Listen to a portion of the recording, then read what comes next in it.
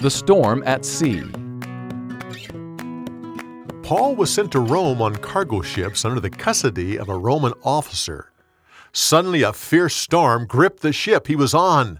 The crew struggled to fight the wind, but the storm grew more intense. After several days, the crew threw the cargo overboard.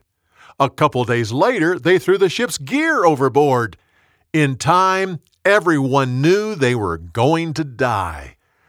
Paul stood before the men and said, "An angel appeared to me last night with a message from God. He said, 'Don't be afraid. You'll stand before Caesar. No one on this ship will die.'" They were in the storm for a total of 14 days. About midnight on the last day, the sailors realized they were approaching land. They quickly let down an anchor to keep from running into the rocks. When it was light, they could see land through the storm.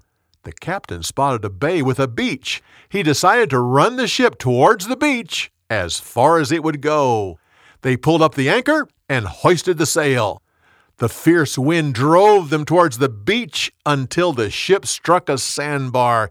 It jammed in the sand and then started breaking up because of the waves. Those who could swim jumped overboard and swam to shore. Everyone else found planks from the ship and used them to float ashore. Soon everyone reached land safely. For more, go to BibleTelling.org.